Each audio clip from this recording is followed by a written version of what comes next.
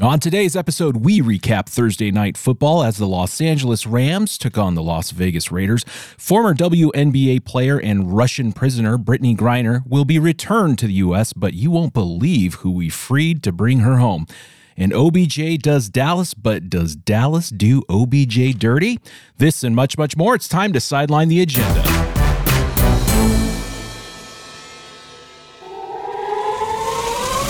Welcome to Sideline the Agenda. My name is Scott. With me is Kevin and Chris. Welcome to the show that sidelines the talking points of the corporate sports media. We give you our opinions unapologetically, nothing is out of bounds, and every subject is fair game. Coming up, Baker Mayfield makes his debut for the yellow and blue.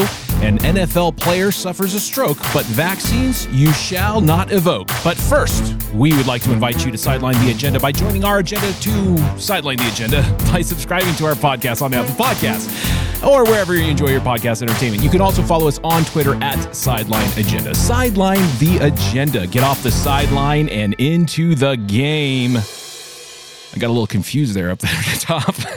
A little tongue twisted. Got ahead of myself. What's up, everybody? How's everybody doing? Welcome to Sideline the Agenda. Gentlemen, welcome. Kevin, nice to have you back with the crew here today. Hope everybody's having a great week, and thank you for capping off your week, so to speak, with us here at Sideline the Agenda. I was just a little poet and didn't even know it right there. Did you guys hear that? I'm dropping beats and rhymes.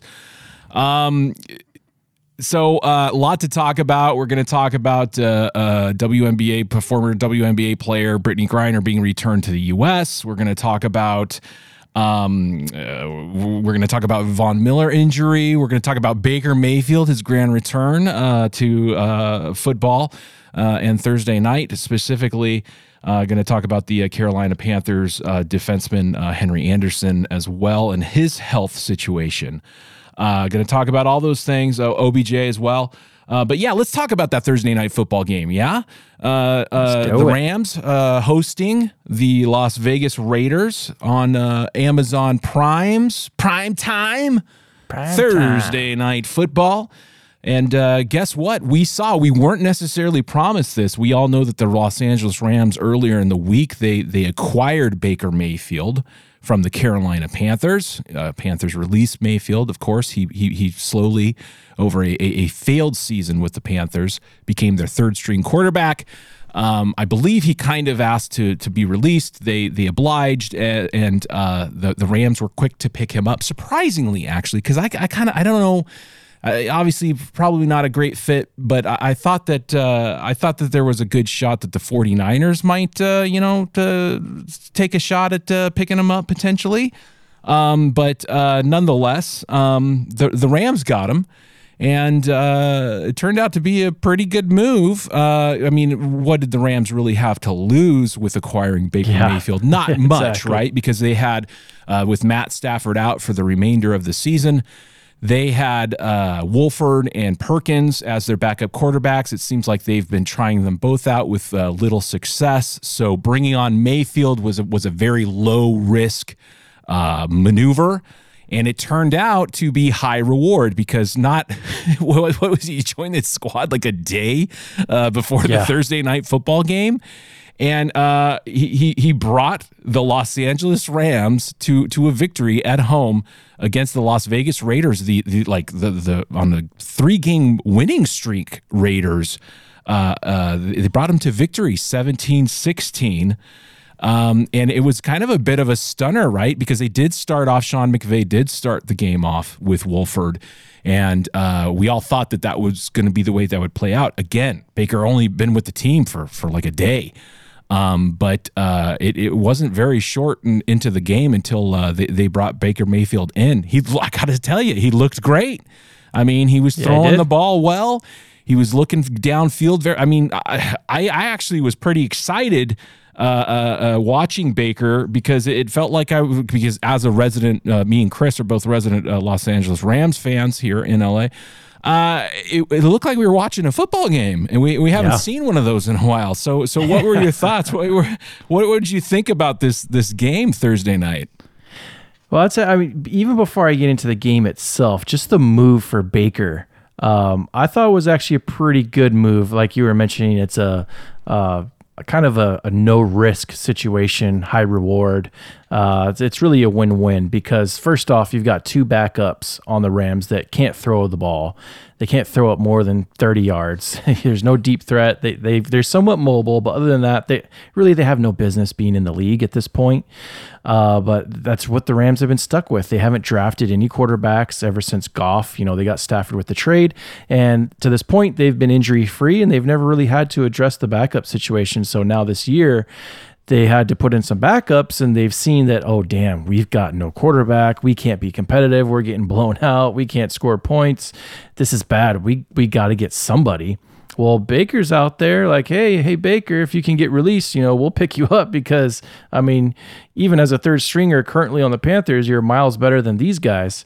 And I think really they brought him in as a backup for next year. I think they're bring him in, give him these next 5 games, and kind of see what he can do, see if he can adjust to the offense, take it in, and then Stafford is willing to come back next year. You could keep him on as a backup. So if Stafford does get hurt again, you've got somebody competent there.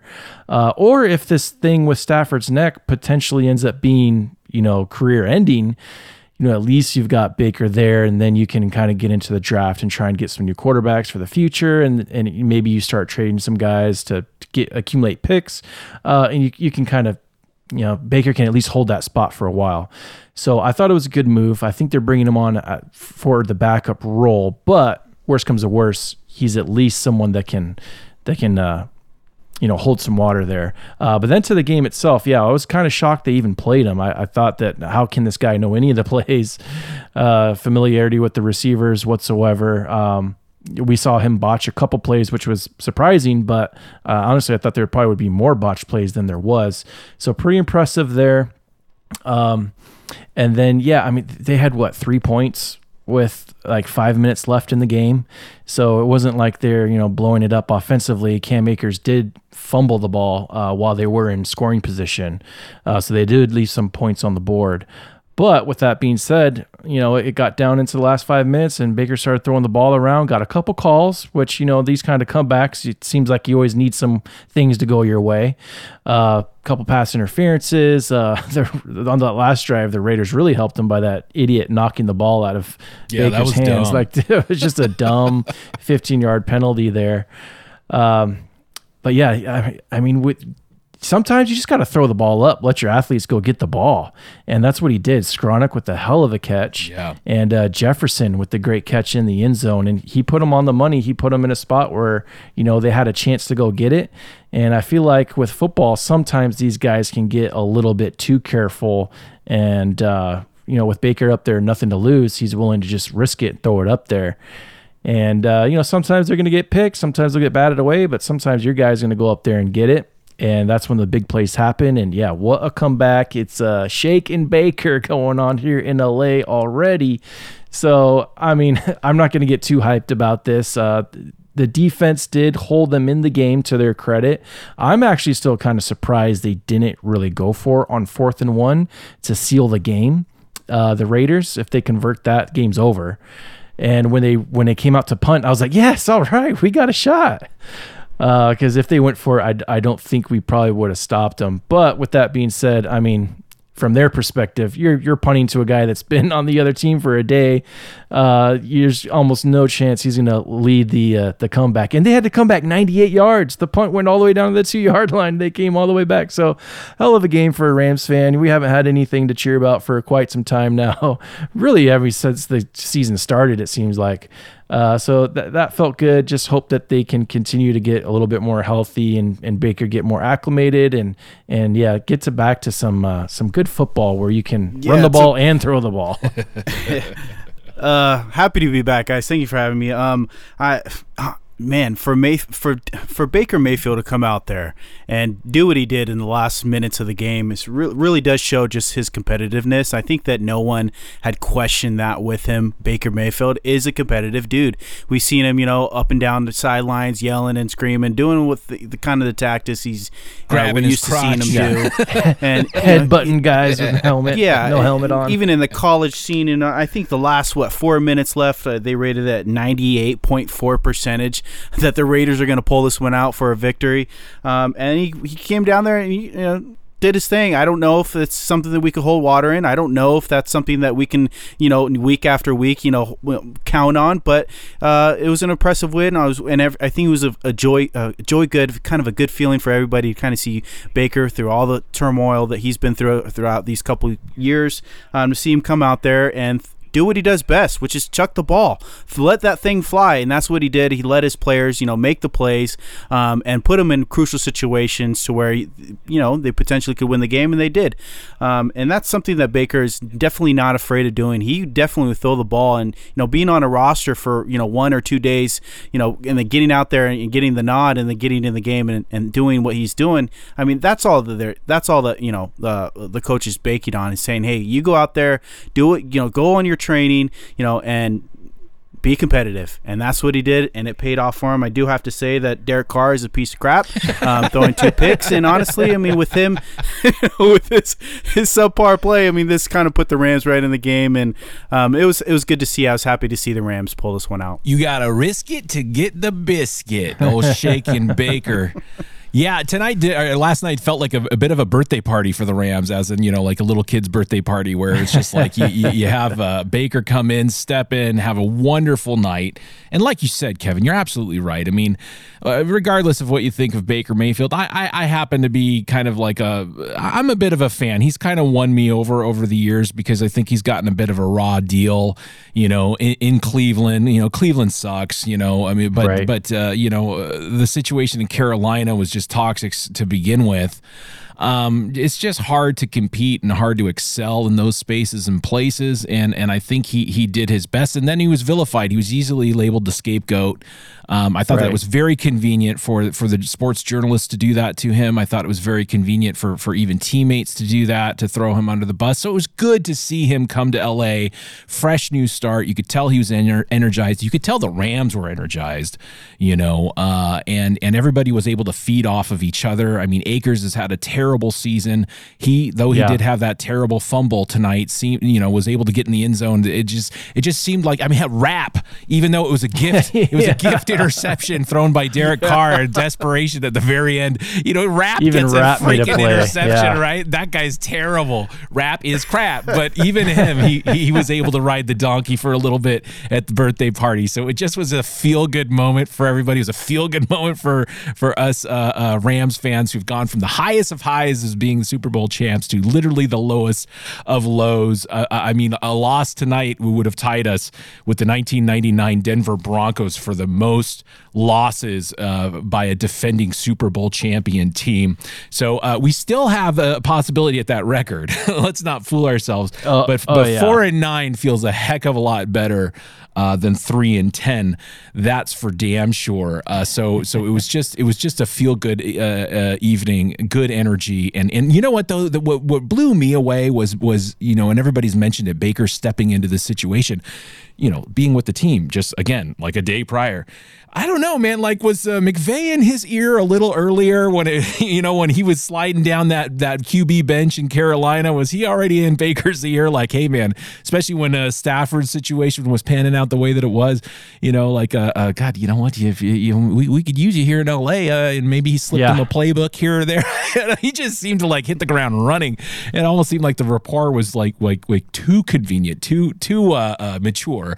But I digress. It was a hell of an evening, and a great, exciting football game between two not so very good teams in the NFL. What more can you ask for, right? Well, here's a question for you guys. Is the whole thing of him like getting there, oh, he's only been here for 2 days, he doesn't know the plays, like, is that overblown? I mean, this guy is a professional football player. He's a Heisman Trophy winner. He's been playing, for several years. You go into a new scheme, sure, you got to get some of the jargon down, but it's football. You drop back, you throw to the open guy. Like, I think they might have a tendency to somewhat overcomplicate it. Sure, there's going to be some hot routes and some 2-minute offense and little things that will take you to the next level, but overall, I mean, I would use the analogy as far as music, being a musician myself, when it comes to say like jazz or even like a bluegrass or something. You see these blues, you see these guys, these guitarists play these scales, these licks, these solos, and the average person listens to that and goes, "Oh my God, that's amazing." This person didn't even know what this song was. Like, you'll have guys sit in a jam session or whatever, and it's like, "Whoa, look at them go!" How are they playing? Well, it's because they've practiced years and years and years of these scales, blues boxes, things like that fit to the melody, to the chord structure of these, typical structures of these songs, like within these genres, right?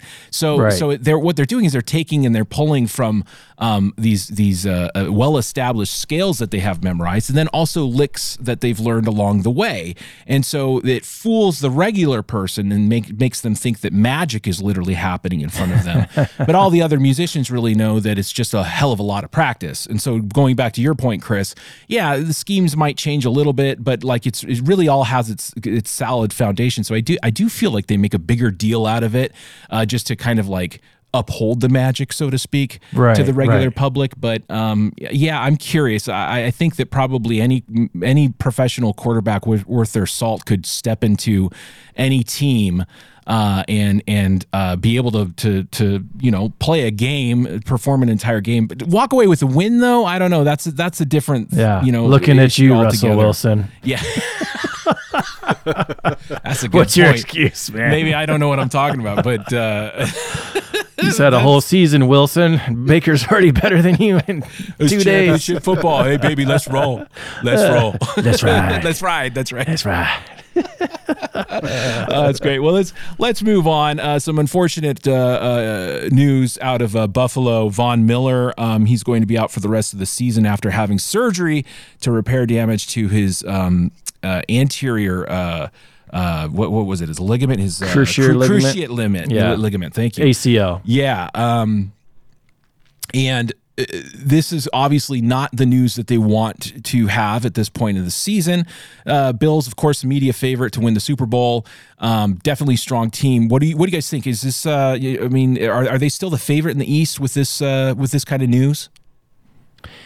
This was kind of weird because when the injury first happened, they were saying, "Oh, there's nothing like serious with the ACL. We got it, image and whatnot." So I guess they went in and did some further testing and found that there was something. So I heard he had surgery. I was like, what? I thought they just said he was going to be fine in like a month. But yeah, so he's done for a year. I think this actually does take them down a notch. I don't think they're my favorite in the AFC anymore, like they were looking like in the beginning of the season. They've had a number of injuries to the defense, and now you lose your star pass rusher, which in the playoffs you need to kill drives, close out games. So now I'm looking at it's probably going to be another rematch of it's looking like the Bengals and the Chiefs would be my favorites coming out of the AFC right now. What about the East, though, specifically? Are they still your favorite there? Or are you thinking Miami now? I would like or to New York. I would like to see this game this weekend. Yeah, the Jets and the Bills play. I think the Bills are probably still good enough to take the division. But when it comes playoff time to come out of the AFC to make the Super Bowl, like we've been told all season, I don't see that happening anymore. But I still think they're good enough to take that division. Yeah. See, I would, I kind of push back on that because I don't know. We obviously have yet to see. Miami's pretty tough right now, and obviously they're still in the same division. But I'm kind of thinking that if the defense, everyone says the defense wins championships, right? We have to see them go head on hand with Miami. I think Miami, they're pretty much within striking distance.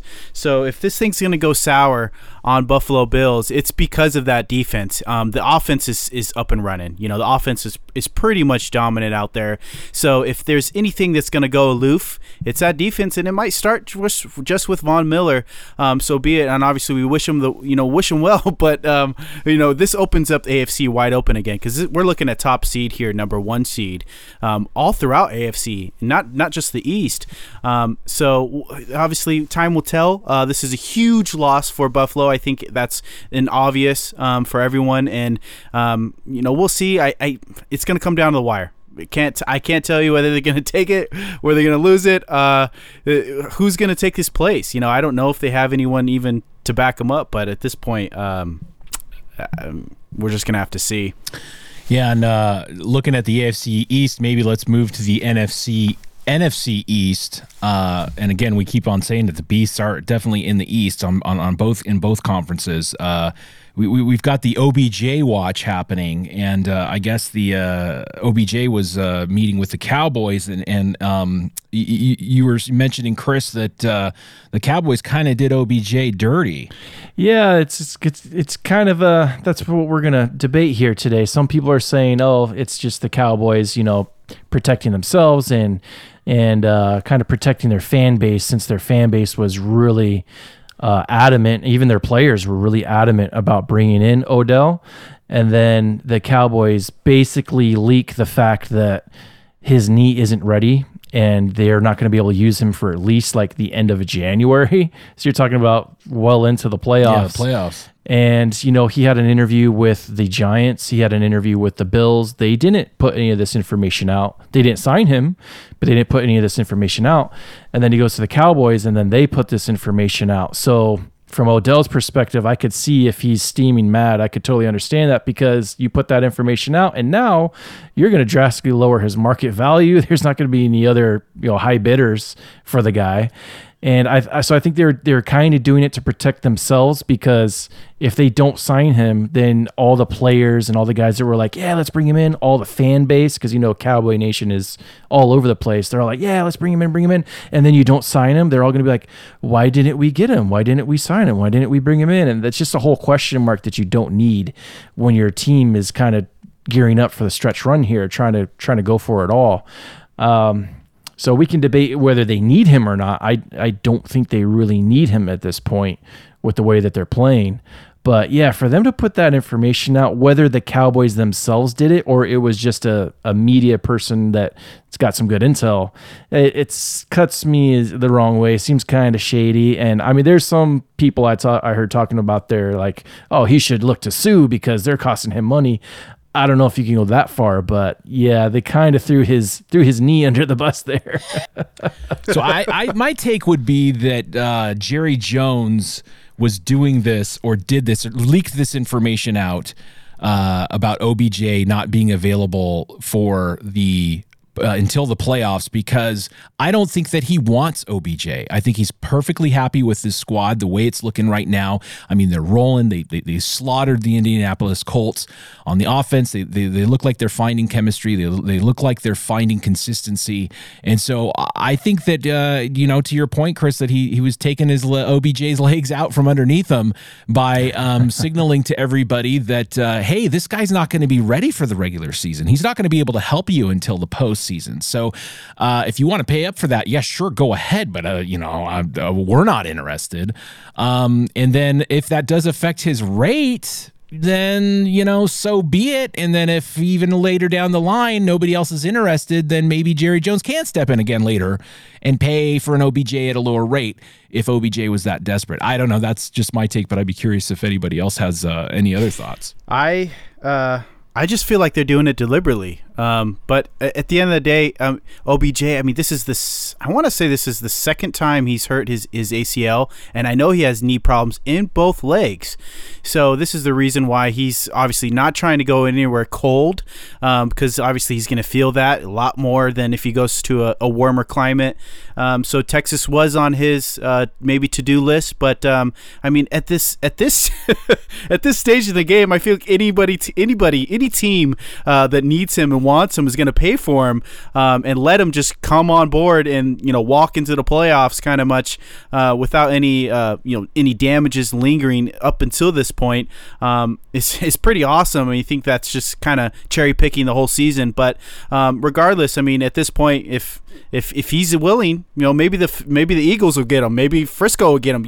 Who knows at this point? And I think that if this was leaked from the Cowboys, that definitely is a low blow. And obviously, if it's just some jackass in the media, then that person obviously probably needs to get punched, because medical records are supposed to be medical records. They're supposed to be confidential. But with player at this magnitude, it's easily clickbait, and we'll have to see what happens to him.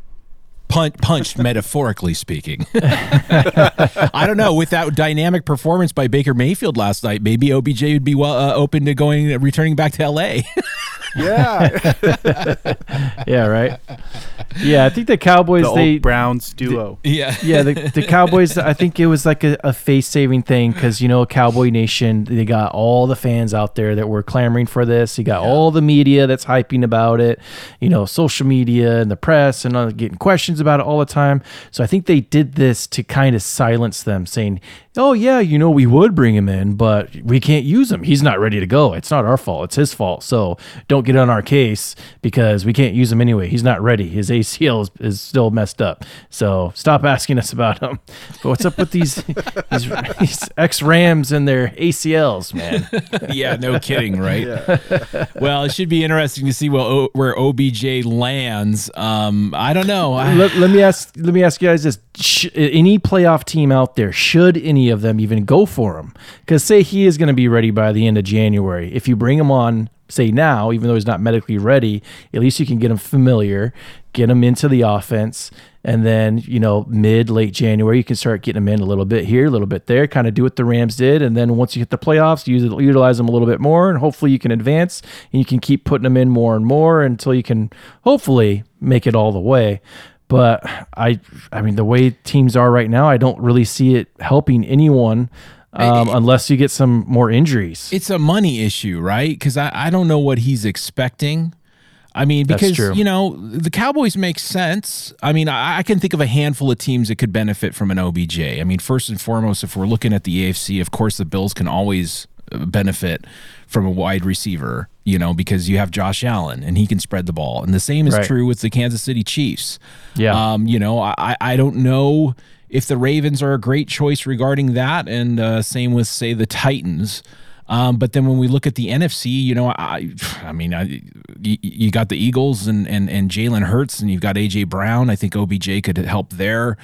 And of course I think of the Vikings as well. But then you get that diva quarterback, controversy happening probably there. So and then of course you could always benefit going to Tampa Bay and playing with Tom Brady. Talk about a wild card situation, and if you don't want to be in cold weather, Tampa Bay is never cold. But right. Yeah. Actually, when you say the Vikings, that would be those teams could benefit, but financially, could they afford it? It seems like OBJ wants to land somewhere where he will be for a while. That's my understanding, at least, is that he's not looking at this to be a one-off. It's a place he would play next year as well. Yeah. So that would cut a Tampa Bay out because there's just too many rumors surrounding Tom Brady. Right. So that's kind of hard to say. Obviously any team could potentially benefit from him, and if he behaves himself like he did in LA, and wasn't a distraction, he could be a positive contribution for sure. Yeah, and you mentioned the Vikings, that kind of interested in me because you got Kevin O'Connell, the offensive coordinator from the Rams from last year, so there's familiarity there. You've got a number one receiver already with what's his name, Jefferson, yeah. But then do you get that diva dynamic? Yeah, I don't know. At this point, I don't think you do, because he already came in as a number 2 option, or maybe even a number 3 option with the Rams last year. And so I think he can kind of flourish in that role. And then, of course, the Chiefs, with the way that they spread the ball around, he's going to be able to get open routes with Kelsey and Schuster out there. So I think that would, of course, be a good spot. But yeah, I mean, we'll see what happens. Maybe no one will sign him and he'll just have to wait for next year. But very interesting storyline. Kevin, you're the Kansas City Chiefs fan. Would you want him on your squad? With Kadarius Toney out with the hamstring, and then Mecole Hardman out. Yes, of course. I feel like that would be a plus. But guys, keep this in mind too. I mean, he went to the Rams and missed majority of the season, came back and had a positive, position, had a positive play for the Rams, and obviously, they got to the Super Bowl because of some of the key, plays that he was a part of. But then got hurt again, right? Towards the end of the Super Bowl, and I know that they still got the win. But it's still that's the question mark in my mind. If I was a GM, if I was Kansas City Chiefs, as I was Minnesota Vikings, is how how recouped is he? Like, is he well enough to even play? Are they just rushing him along and try to get him into the show? That's kind of what I'm thinking of. I mean, at this point, we just remember from the days that he, last year and, right. previous years as well. And that's what we have to base everything off of. But at this point, it's kind of like, if he comes back in and then we get to the Super Bowl and he gets hurt again, and it's like, I don't know what to think about this guy anymore. He's just too injury prone. Yeah, no, Jerry Jones was saying that too. It's like, we got to see you work out. Like, yeah, we got to see you, and I guess that wasn't necessarily on the table. So I mean, that's problematic, to your point, and especially now with this new news that by the way, I'm not going to be available until the postseason. Yeah, that's a big leap of faith, right. Especially nowadays with that kind of money, tying that kind of money up. I don't know if I'd be. Chasing that opportunity down. So maybe I would leak that information out You there. almost would have to sign him to like one game at a time. Yeah, exactly. A la carte. Yeah. We'll pay you one game. You make it through. Next game, we'll pay you a little more. We'll see how it goes. Next game, we'll pay you a little more. Yeah. Seriously. Oh, man, that's not a bad way of doing it, right? We'll take it one day at a time. All right, well, let's move on. We're going to talk about the Brittney Griner situation. But first, before we do that, we would like to invite you to join our agenda to sideline the agenda by subscribing to our show on Apple Podcasts or wherever you enjoy your podcast entertainment. Please give us a 5-star review and tell your friends about the show. You can also follow us on Twitter at Sideline Agenda. Sideline the agenda. Get off the sideline and into the game. All right. Well, as you very may know, Brittney Griner was arrested in February at an airport in Moscow after Russian authorities said she had vape cartridges with cannabis oil inside her luggage. Griner was given a 9-year sentence after pleading guilty, arguing that she had been prescribed cannabis for her pain and inadvertently packed it. I've got pain. I've got glaucoma. And about 10 months later, Griner, good news, is coming home. Always good news when an American is coming home. She was freed from a Russian penal colony in a prisoner exchange for convicted Russian arms dealer Viktor Bout. Now, this is where the problem comes in, because Bout is known as the Merchant of Death and was in the middle of a 25-year sentence in federal prison after he was convicted of conspiracy to kill Americans relating to support of a Colombian terrorist organization. He was dubbed the Merchant of Death because of his notoriety for running a fleet of aging Soviet-era cargo planes to conflict-ridden hotspots in Africa, and his dealings inspired the Nicolas Cage film Lord of War. Lord of War. Paul Whelan, however, is another American imprisoned in Russia and was not part of the swap. He had been jailed on espionage charges that his family and the U.S. government have said are baseless. Paul Whelan is also a Marine. This is highly problematic. Here's the thing. Two things can be true at the same time. You can be happy that Brittney Griner is being returned to the United States.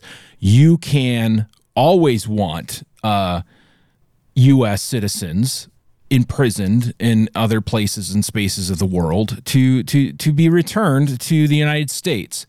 But that doesn't mean that the trade is a good trade.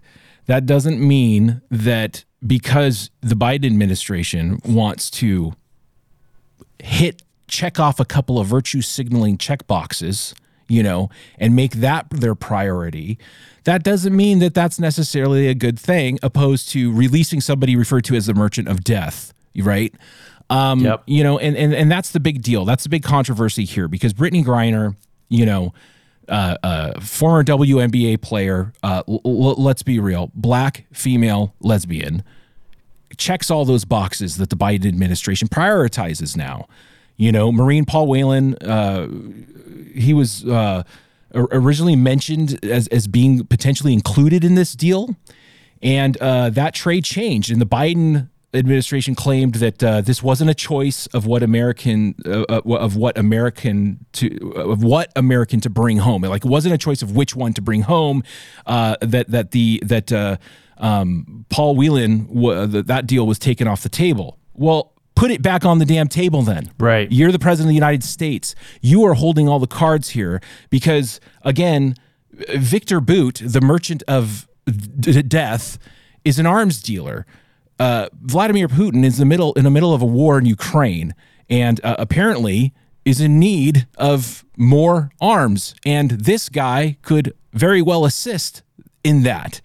So you have the negotiating tools at your fingertips. You have the ability to control the situation. You tell Putin to kick rocks and no, we want both of them package deal before you get Bout. It's not going to happen unless it's both of them. But that would have been hard. That would have been challenging. You would have had to man up, nut up, and actually, lead in order to do that, in order to sway. So obviously Putin thinks Biden's soft because... Well, he is, because he folded. He folded for a WNBA celebrity. Let's be real. This is who this individual is. He has notoriety. Nobody knows who this Marine is. They know who she is, and it makes them feel all warm and fuzzy knowing that she's coming home. But like I said, you put that deal back on the table. You negotiate and bring them both home, because like I said, Russia needs Victor Bout. And we could have leveraged for more, in my opinion. Obviously, I'm only sitting here on this podcast and able to speak to what my eyes can tell me and what I see.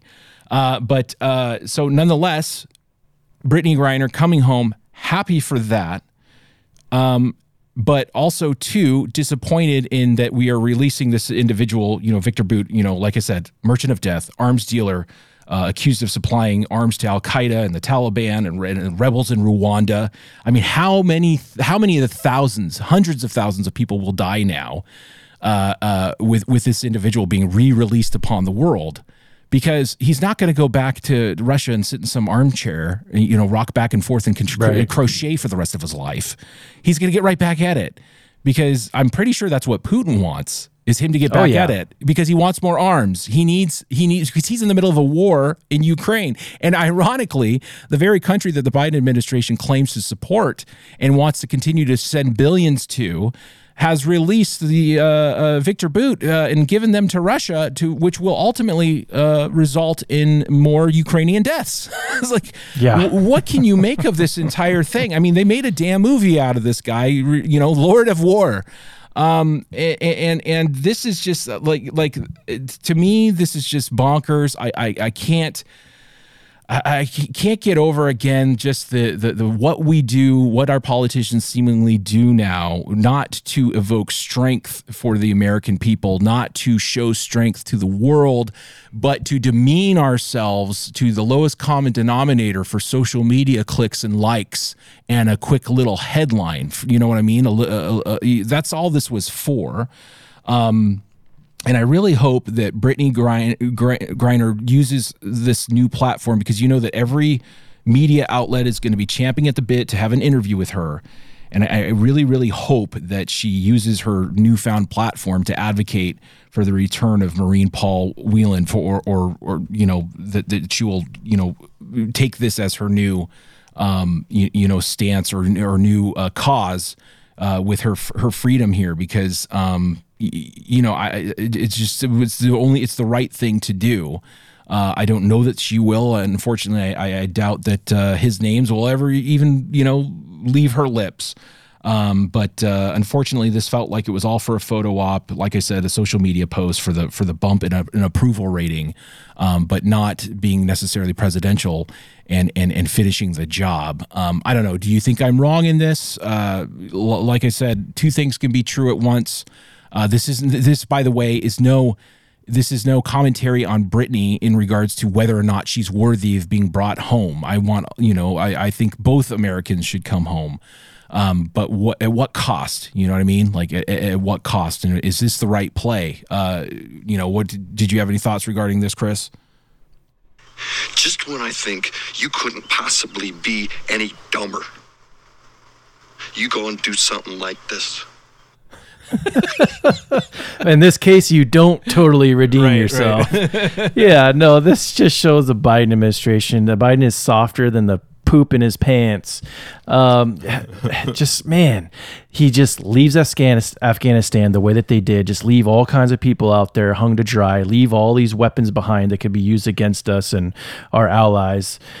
Billions and billions of dollars worth. I mean, could you ever have seen Trump just fold like this at the negotiating table, whether you like him or not? He would have said, no, give me the Marine and sure, throw her in as well. And there is no. That's what it is. Right. And exactly. Of course, Putin is going to use this guy to his advantage. He's probably already got strings attached. Like, yeah, we're bringing you home, but you're going to start going to work right away. You're actually still a prisoner just now of the Russian government. Right. And you're going to work for us, and you're going to do whatever we tell you to do. You're not a free man by any means.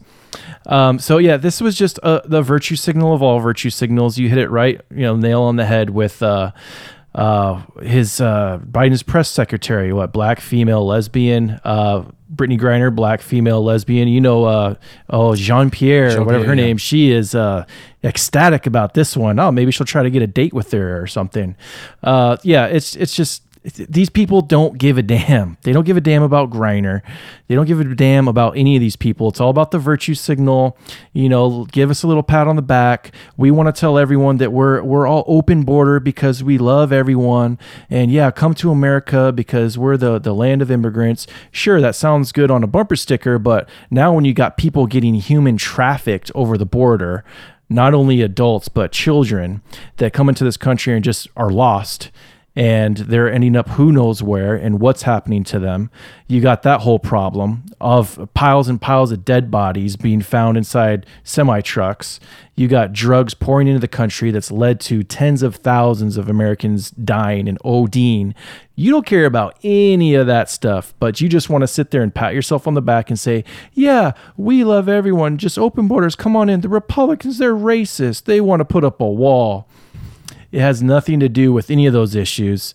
It's not. It goes way far beyond just ineptitude. It's really evil down to its core. It's pretty disgusting. Yeah, sure, we can be happy that she's back.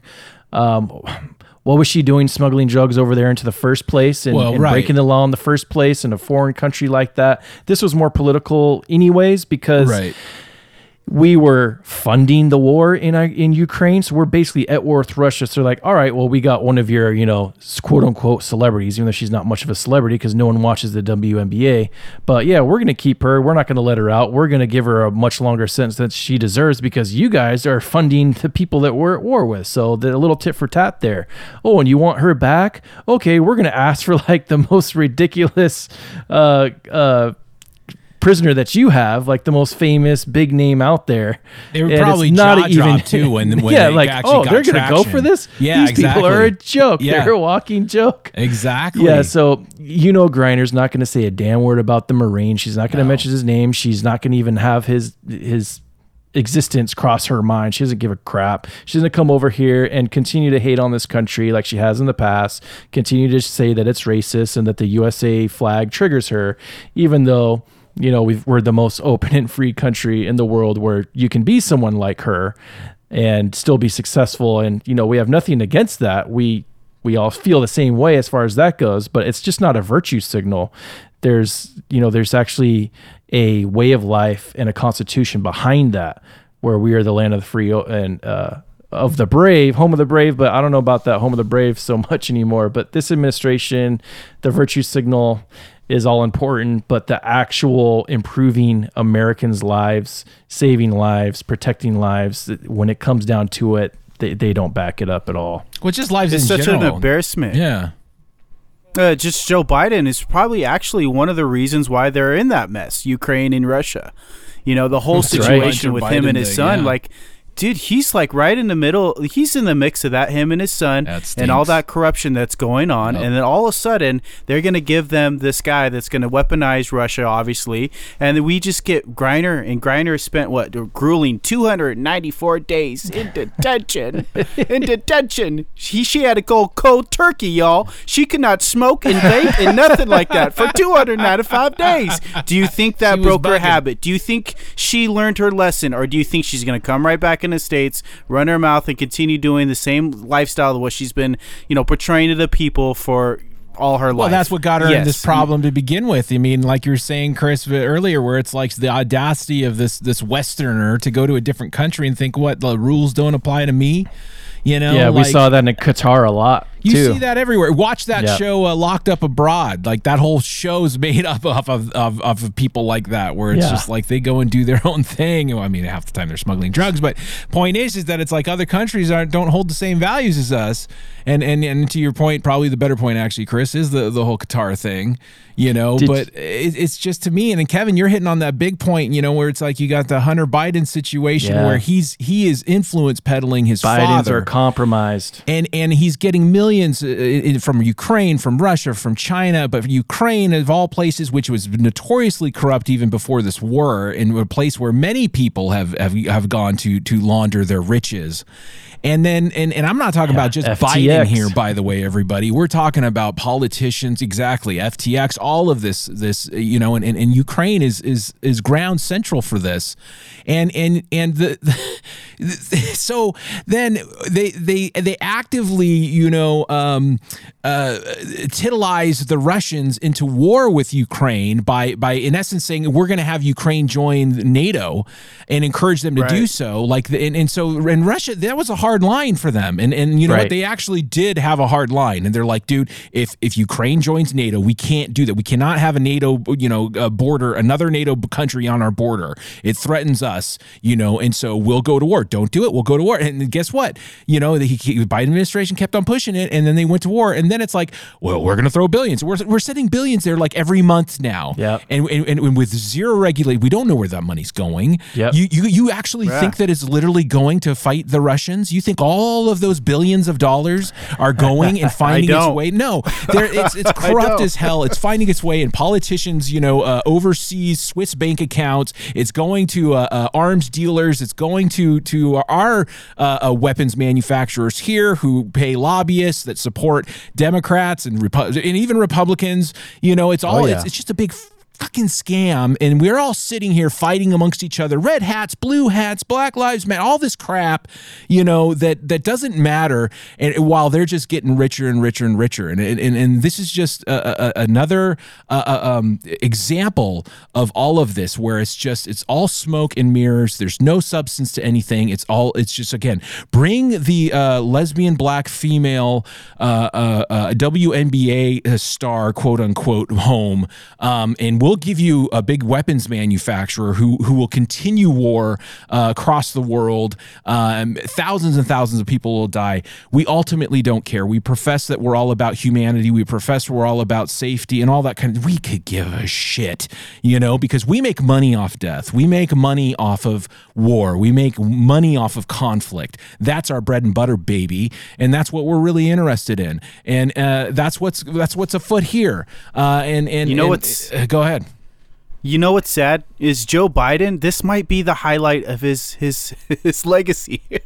They might anybody that talks about Joe Biden. Well, he did sure bring back Brittany Griner from crossover and unrush territories. That's right. That's just sad. It really is clicks, and it's all about clicks. It's like it's just the simplistic news story that the average, sponge can retain and point to. Because again, if she didn't even have notoriety, if she wasn't even who she was, if she wasn't a figure that could even stick in your to hold residence in your brain, you know what I'm saying? Like, they wouldn't even be interested in bringing this person home. Not at all. They wouldn't be having this conversation.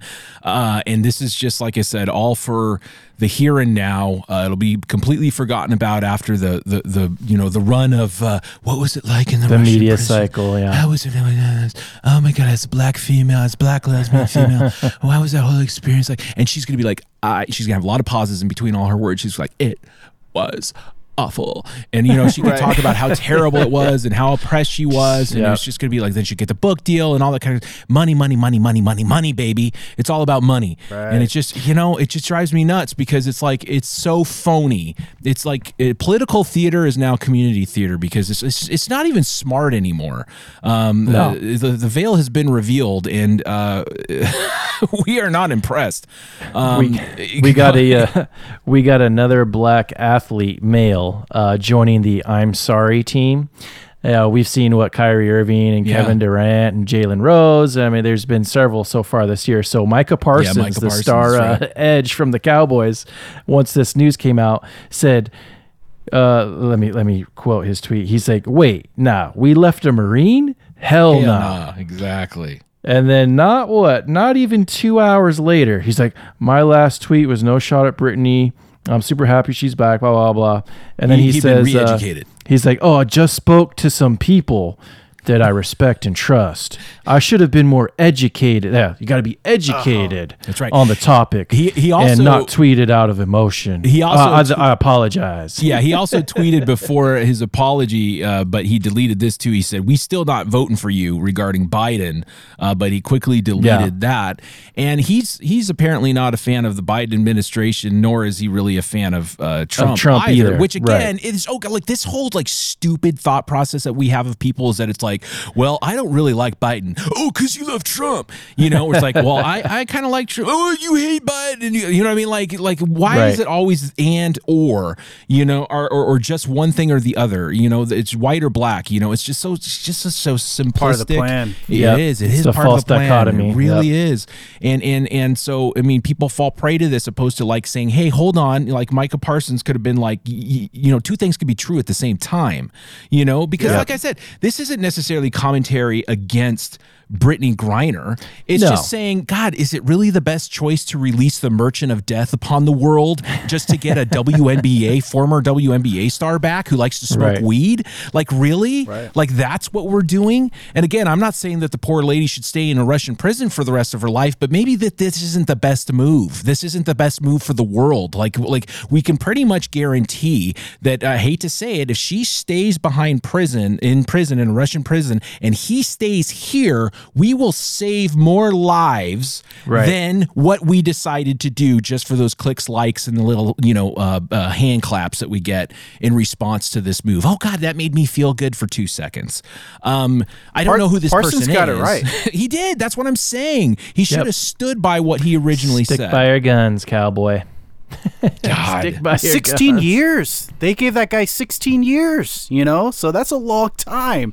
20. I thought it was more than that, but still, I mean, it's like, again, nothing to do with Brittany. Glad she's coming home. I know that the family is relieved. You know that if this was your sister or brother or whatever, you'd be like, I don't give a shit. Of course. Send the Merchant of Death free. I want my sister, brother, mother, father, whatever back. I get that. You're absolutely right. Yeah. But what I'm saying is that, you know, because I mean, there's a terrible situation. You don't want to be, because she was getting sent to Russian labor camps now, you know, but the two things can be true at the same time. Happy she's coming home. Terrible deal. That's it. You know, terrible deal. Yeah. And it should not have been made. And now it's just speaking to the increasing perception of our weakness. And like I said, if it was a different administration, it might have been a different deal. But I know that a lot more people are going to die now than would have if this deal was never made. All right, we can move on. Let's move on to a little more NFL news here. This is in regards to Henry Anderson. He's a defensive player for Carolina Panthers. This story caught my eye. So the day before Carolina Panthers, before their home game against Tampa Bay Buccaneers, 31-year-old defensive end Henry Anderson was at home with his wife when his legs and arms went numb and his speech became blurred. It was a stroke, so it's basically like a blood clot in your brain, Anderson said. After countless tests with medical experts locally and nationally that couldn't determine what caused the stroke, Anderson said he didn't know much about clots before he had the stroke, but learned through doctors that other professional athletes have had them and continued playing. Anderson said he immediately knew something was wrong the day before the Bucs game when his legs and other extremities went numb. He called the Carolina medical staff and soon afterward was taken to a Charlotte hospital where he spent several days undergoing tests after the clot was removed. Anderson said that he underwent every test imaginable to determine what caused the stroke. Every test we ran came back negative, he said. It was just something where I just got unlucky, honestly. Anderson said while he thought a lot about football while out, what happened didn't change his perspective on playing. So he's going to be back at it, I believe, potentially this Sunday. So all this aside, this caught my eye because, of course, in the wake of the vaccine, in wake of, I don't know, the whole Johnson & Johnson situation, whether that was literally pulled off of the shelves because of blood clots in females. Granted, I know that it was mostly females, I believe, at least as far as the feedback that they were getting at the time, in response to the side effects that we were hearing about in regards to myocarditis in men. We don't know long-term effects of the vaccine. And I tried to find every article I could regarding this storyline because he just recently, even though this happened back in February, he just released the information today that he had a stroke. This 31-year-old athlete, right? So I just thought that it was interesting that none of these articles mentioned whether he was vaccinated or not, and we're all thinking it. Yeah. Like that's what I'm saying is that but we're not allowed to think it, are we? We're not allowed to ask this question. I mean, isn't the health and safety of everybody the desire, right? Like, Right. Wasn't that what was told to us by big pharma and those that were seeking to mandate vaccines, that this was all about the health and safety of everybody? Yep. But when it comes to the side effects, when it comes to, because this is just a medical treatment, like we really truly don't know. The numbers aren't in. We don't know all the details. A lot of physicians don't know the details in regards to the vaccines and what they do or can do. So why are we restricted from asking the question? Why are we looking and seeking to protect big pharma? Again, going back to that governmental corruption, going back to the financial corruption of big pharma. I mean, the corruption of media. I mean, you watch any of these big news cable stations, what have you. I mean, Pfizer, they're advertising, aren't they? They're sponsoring these shows. Like you can't watch any channel practically without seeing a Pfizer ad. It's like, why is Pfizer advertising, or a COVID vaccine ad? Because you can't sue them. You legally have no ability if something is to go wrong with the vaccine. They are not liable. The places of business through OSHA are not liable if they were to mandate you to have it or to take it. I mean, it's carte blanche, and there's money with every vaccine you get. The government pays. They pay for the vaccines itself. So there's a lot of money to be had. There's a reason why Pfizer is now, $1 billion richer, billions and billions of dollars richer. And again, that money goes somewhere else. It finds its way in other politicians and leaders' pockets. I can guarantee you that. I mean, these people walk into public office, and they're a senator, a congressman. I mean, they can make anywhere from $100,000 to. I mean, the president himself only makes $400,000 a year, right? But yet they leave office multi-millionaires. But I digress. So what bothered me is that nobody even addressed the question, because just by addressing the question doesn't mean that he had a blood clot because he had the vaccine. I'm not saying that. What I'm saying is that it wasn't even approached. It wasn't even brought up. I mean, and what like this article was off of ESPN. ESPN acknowledges or brings the question up or the potential controversy up in a way by saying that it's like every test we ran came back negative. That this individual underwent every test imaginable and to determine the cause of the stroke, and yet it came back negative. And what are these tests? These tests are all predetermined to find results, from a certain ailment or a certain reason, if that makes sense. But if you have something that's untested or unresearched or under-researched, like the vaccine, well, you're not going to necessarily find those results when you're doing that test, if that makes sense. You know what I mean? Like it's Absolutely. just, you know, so like, why can't we ask this question? Why isn't this something that we're all kind of collectively looking into together? Why is this not open to the public? Especially when you have a 31-year-old defensive end out of Carolina, Henry Anderson, who I'm assuming is a perfectly top of his physical shape, a perfectly healthy individual. You know, this a blood clot to the brain, a stroke, isn't normal. Yeah, no, absolutely not. And even strokes in young people are incredibly rare, and the young people are still considered like under 50 for strokes. It's so a 31-year-old athlete, blood clot in the brain. I mean, for anyone that has been paying any kind of attention to the side effects of the vaccines, they've been numerous, but one of the most common one has been blood clots. Yeah. And unfortunately for him, he got one in the brain. You know, we've seen it a lot in other people in their legs and arms, in the heart, cause heart attacks. Myocarditis is another famous one, causing swelling primarily in younger men of the heart, which has produced some heart attacks. And you've seen those videos of all those people just collapsing out on the field. That's typically all myocarditis. But it's one of those things where, I mean, who knows? You can't really prove it one way or the other, but it's just convenient that the question wasn't even asked. Right. And that's where the big issue with us is it's just the silencing of it. It's the control over the information. It's that you can't even ask the question, so you can't even find the real answer. And all those tests that they mentioned, did they mention, were they testing for, what is it called? The spike proteins? I mean, were they testing for that kind of stuff?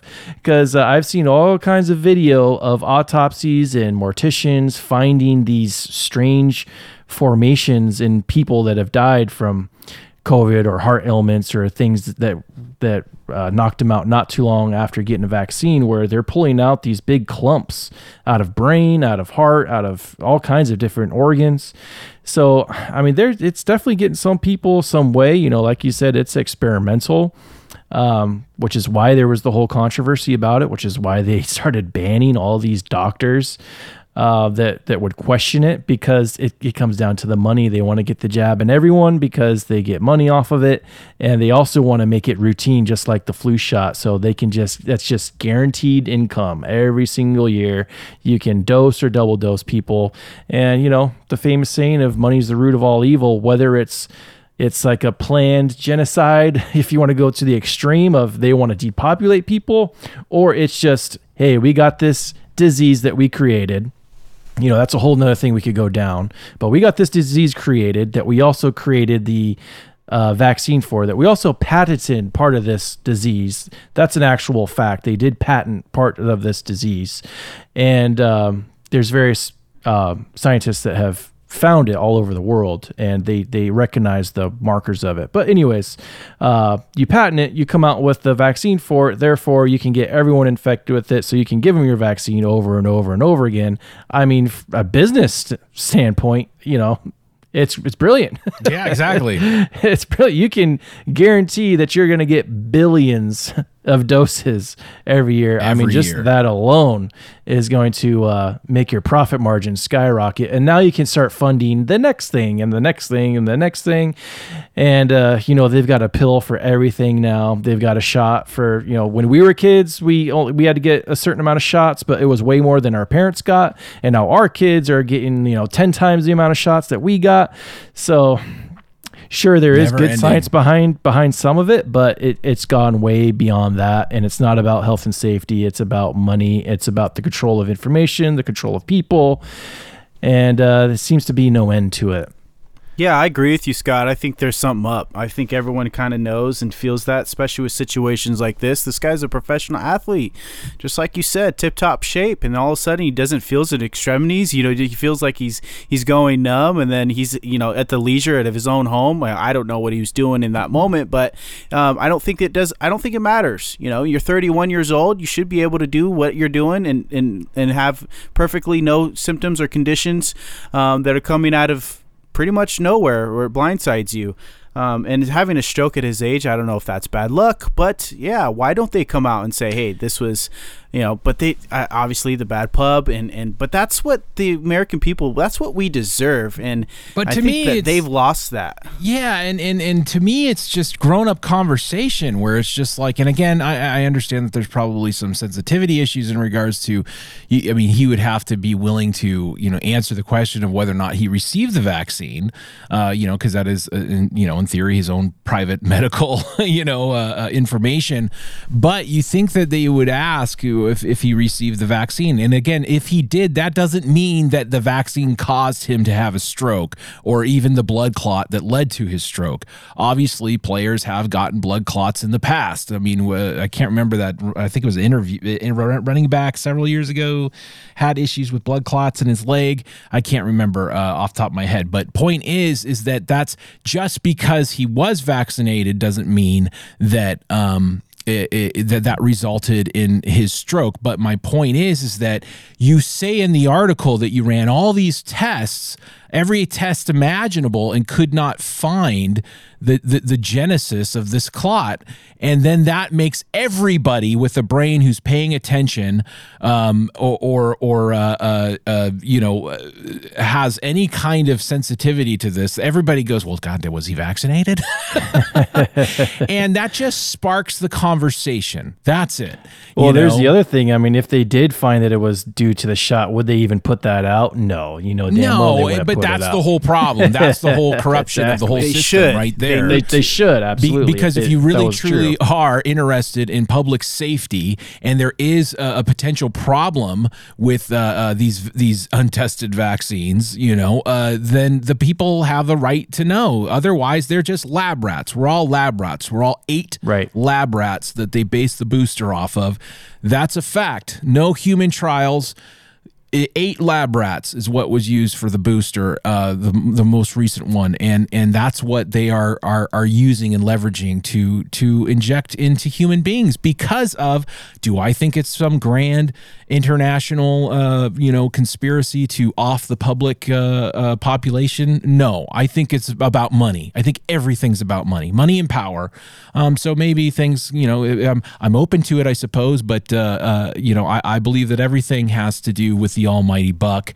And like you said, Chris, if you can line something up to be an annual dose that people have to get and have to pay for, there's a reason why. I mean, kids are like at no risk. In order to travel, in order to go to school, in order to get a job. They want all the children to get it. They want everybody to get it because that's just that much more money that they get in their pockets and then that much more power that they receive afterwards. So, I hope that Henry Anderson does well, continues to thrive here. I'm not saying that this was because he's vaccinated or not. He might not be vaccinated. And that's we're not saying that. We're saying how come the question wasn't even asked? How come it wasn't even raised? Because if you were truly interested in public health, I think that as a journalist you would be obligated to pursue that. Anyway, running out of time here. Real quick, let's look to NFL Week 14.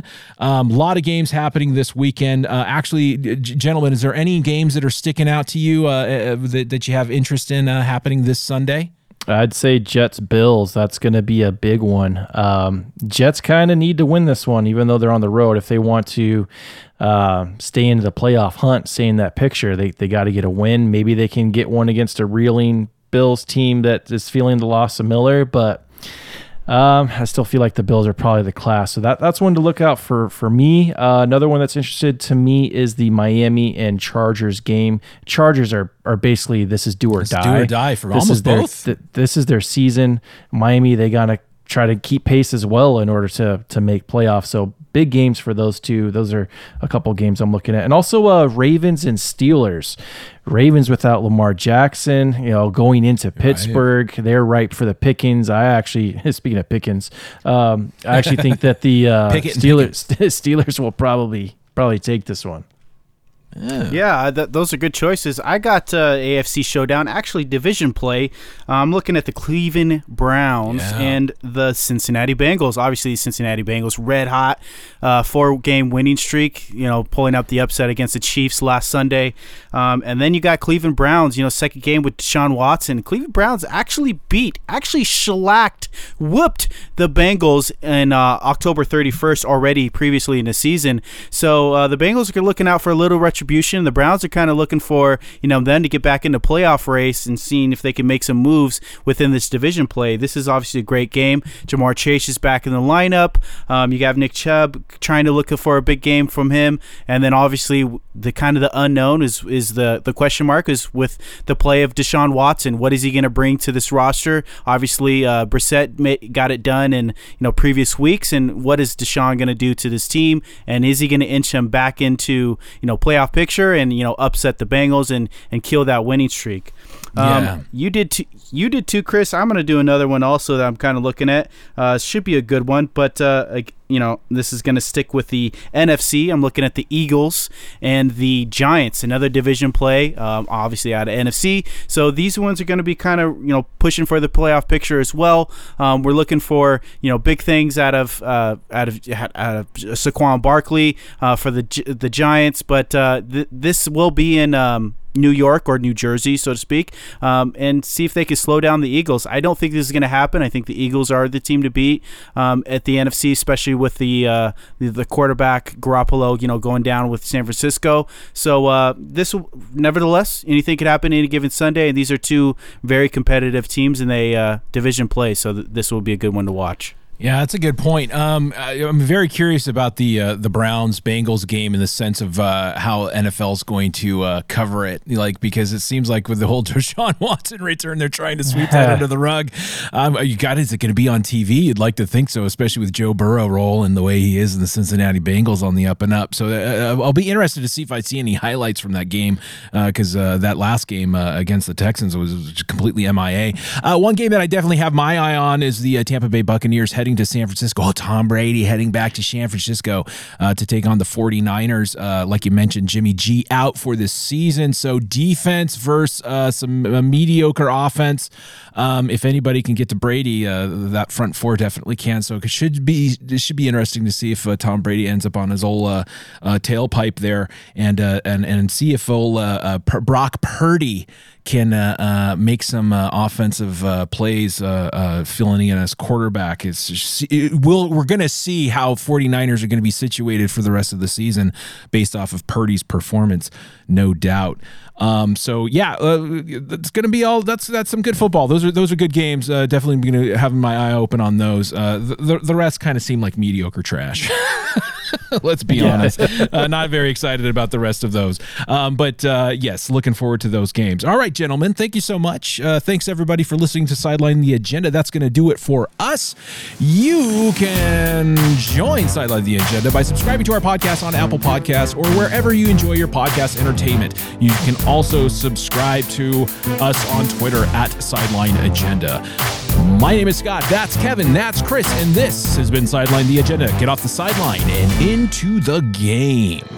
Shake and Baker.